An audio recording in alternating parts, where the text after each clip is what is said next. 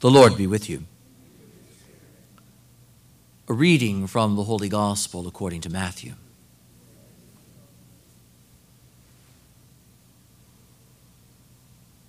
Jesus said to his disciples, "Amen, I say to you, it will be hard for one who is rich to enter the kingdom of heaven. Again, I say to you, it is easier for a camel to pass through the eye of a needle than for one who is rich to enter the kingdom of God." When the disciples heard this, they were greatly astonished and said, "Who then can be saved?" And Jesus looked at them and said, "For men, this is impossible, but for God, all things are possible." And then Peter said to him in reply, "We have given up everything and followed you. What will there be for us?" Jesus said to them, "Amen, I say to you, that you who have followed me, in the new age, when the Son of Man is seated on his throne of glory, will sit yourselves on 12 thrones, judging the 12 tribes of Israel. And everyone who has given up houses, or brothers, or sisters, or father, or mother, or children, or lands, for the sake of my name will receive 100 times more and will inherit eternal life. But many who are first will be last, and the last will be first." The Gospel of the Lord.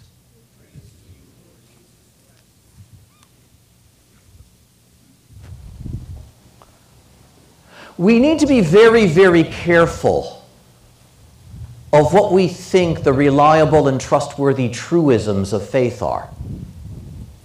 Because the Lord often turns our expectations on their head in a shocking way. Notice what Jesus doesn't say here. He doesn't say it will be hard for those who promote abortion to get into the kingdom of heaven.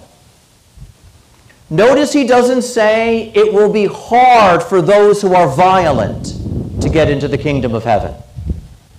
Notice he doesn't say it will be hard for the drug dealer to get into the kingdom of heaven. Not that he's giving these things a free pass,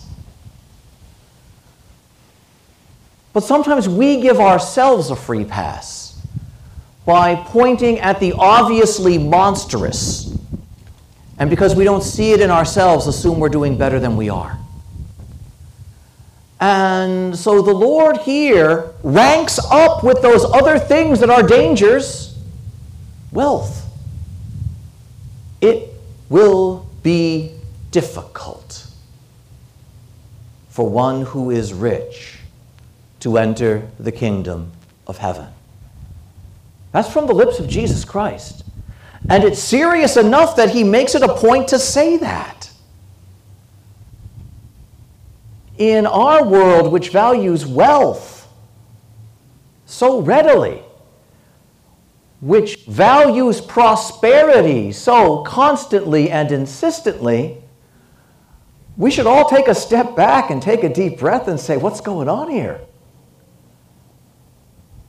Because this flies in the face of so much of the way life around us is constructed. And this is not me saying it. This is what Jesus says in the gospel. And we have to pause and consider what he means. Yesterday in our gospel reading, we saw the example of the young man asking what good he needed to do to inherit eternal life, and Jesus explained it to him. And he felt that there was something still lacking, and so he said, "What else should I do?" And the Lord said, "Sell whatever you have, give to the poor, and follow me." And he went away sad because he had many possessions. And as the young man leaves in his sadness, the Lord turns to his disciples and continues the discussion. How difficult it is for one who is rich to enter the kingdom of heaven. And to make sure that everybody knows he means what he says, Jesus continues and makes it an even stronger statement.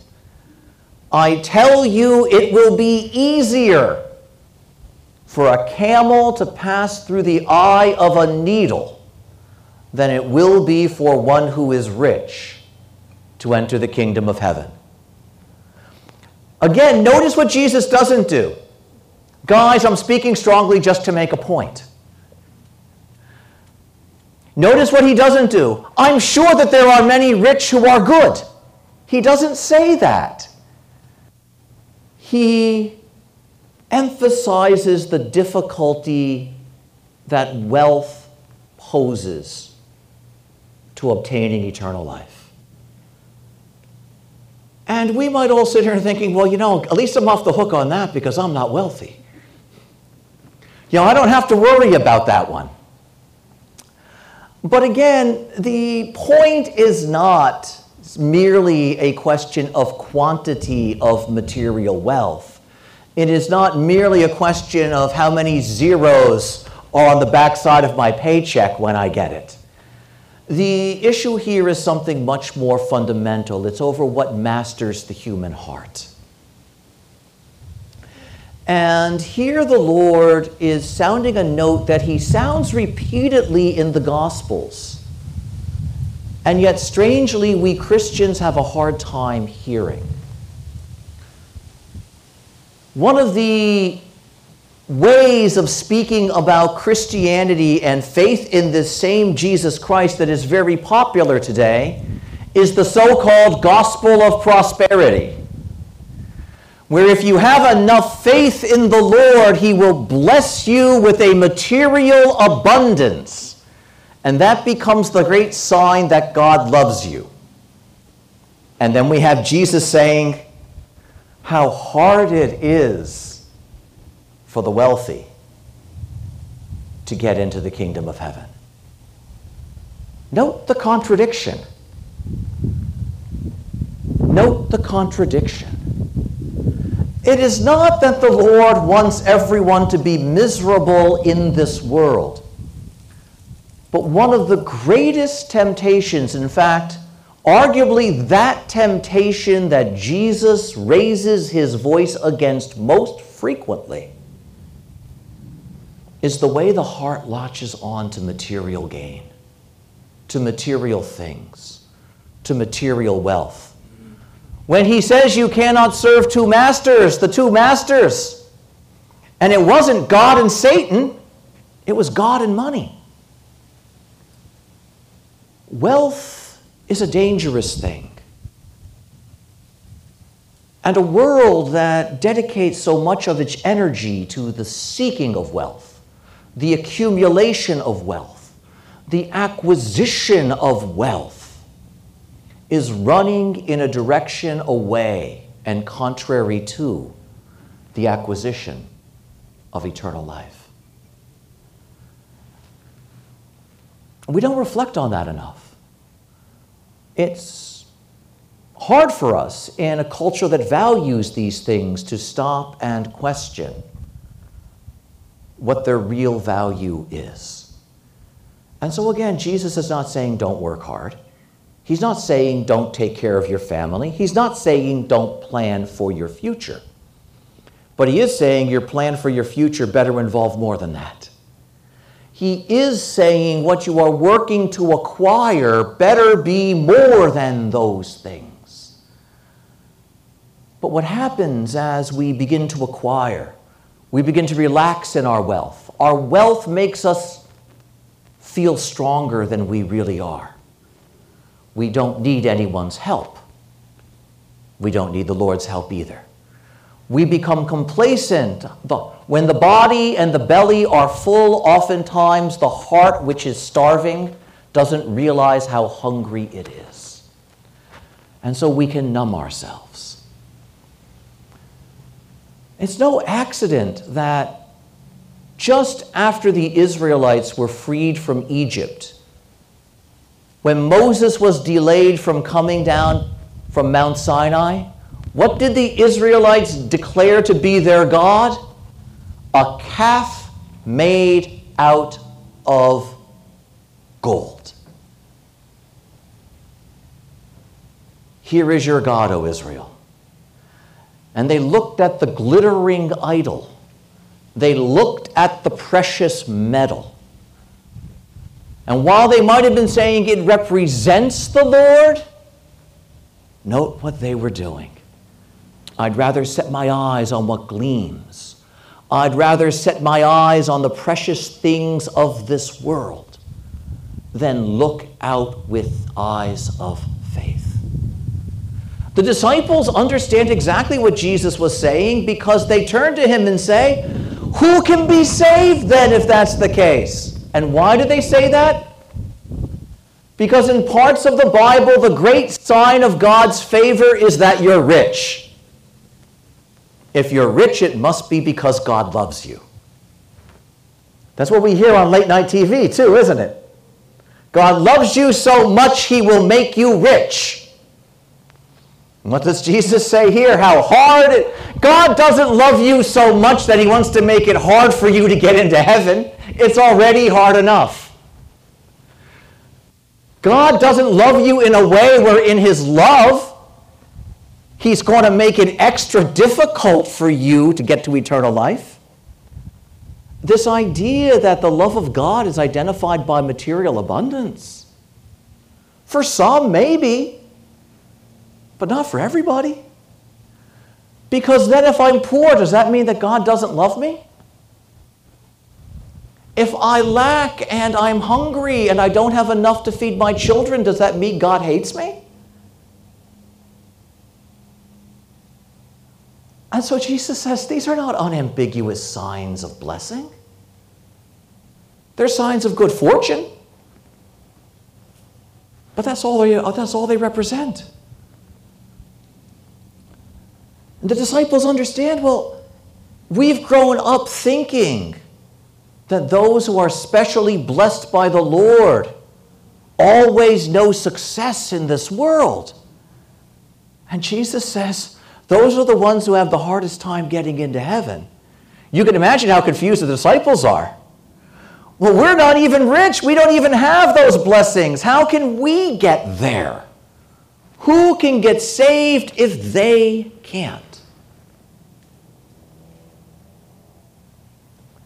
And you got to love Jesus. His answer is, well, basically nobody. For man, it is impossible. And what do we see here? Wealth is equated with the strength of man. The capability of man. I can buy what I need. I can gain what I need. I have what I need. I am safe. Jesus says, no, you're not. You're as vulnerable as the poor are. You're as vulnerable as the most afflicted and neglected are. And wealth doesn't guarantee anything with regard to the kingdom. And so acquiring it, amassing it, it's not a bad thing, but it can create a dangerous illusion that we have more than we really do. This is the point the Lord is making. It doesn't get you anywhere. It doesn't get us anywhere. But God can get you where you need to go. And riches are dangerous because they turn our eyes away from that. In the comfort that wealth provides is that false sense of security where I overlook my fragility, where I overlook my vulnerability, where I overlook my weakness. But before the Lord, we're all beggars. Before the Lord, no one on earth is rich. There is no earthly wealth that earns heaven. And the favor of heaven is not a full bank account. The favor of heaven is a heart that's full of virtue. the favor of heaven, whether one is rich or poor, is a life that is lived toward holiness. That's the sign that I'm right with God. Not how much I have. That's a bonus. Some of us God will bless with material abundance, and some of us He won't. He will bless us with the strange and bitter blessing of lack. But in that lack, we also know our need. And when we know our need, we know where we need to turn. When I don't know my need, when I forget my need, then I don't turn where I need to. And so the Lord says, again, don't take your money out of the bank and burn it. He doesn't say, don't get rid of all your stuff. But as he says to the young man, be careful what owns your heart. Because the wealth we accumulate in the end banks us. It holds us in its wallet. And we spend our lives caring for it when we should be caring for one another, when we should be attending to our salvation. What an important teaching this is. All of those things that our society and our world say equal the good life, Jesus says create a danger for real life. He doesn't say get rid of them. He does say don't value them more highly than they deserve. That's a tricky thing to do, but it's very, very important. But again, note how strong he is. He doesn't name what we would think would be the bigger things to name, because this thing lives in every heart. This thing calls to everyone. Sooner or later, the desire for comfort, the desire for gain, the desire for acquisition creeps into life, and if we're not careful, it stops our spiritual living short. And who is he? He is that one who comes down from heaven, as we heard in the gospel acclamation, to make himself poor so that you and I could be made rich. But that doesn't mean a full bank account on this earth. It is, though, with that wealth of grace that brings us to eternal life. He asks us first to be rich in him. And that rich man, that rich woman, is the one who will not have great difficulty entering the kingdom of heaven. That rich one, because that is the true wealth. And how beautiful it is that in just a minute we're going to come forward and we're going to stretch out our hands like the needy do, like a beggar does. We may not think of it that way ordinarily, but think of the gesture. Who stretches out his hand to be given a piece of bread? It's not the one who is wealthy, who has enough bread at home. We stretch out our hands, literally, for a piece of bread, the bread of life. Not mere earthly bread, not bread to feed our bellies, but bread to feed our hearts and our poor spirits. And when we do that, we recognize who the Lord is. He is that one who gives us what we need. And we know who we are. We're the ones who need him too. And this is the bread we need to come and seek. And how wonderful it is that we can do this even every single day. We can come. Whether materially we are rich or we are poor, before him, no one is wealthy. But we can stretch out our hands and we become richer than lords, richer than kings, because of him whom we receive into our hearts. And that indeed is the very greatest of things. Amen.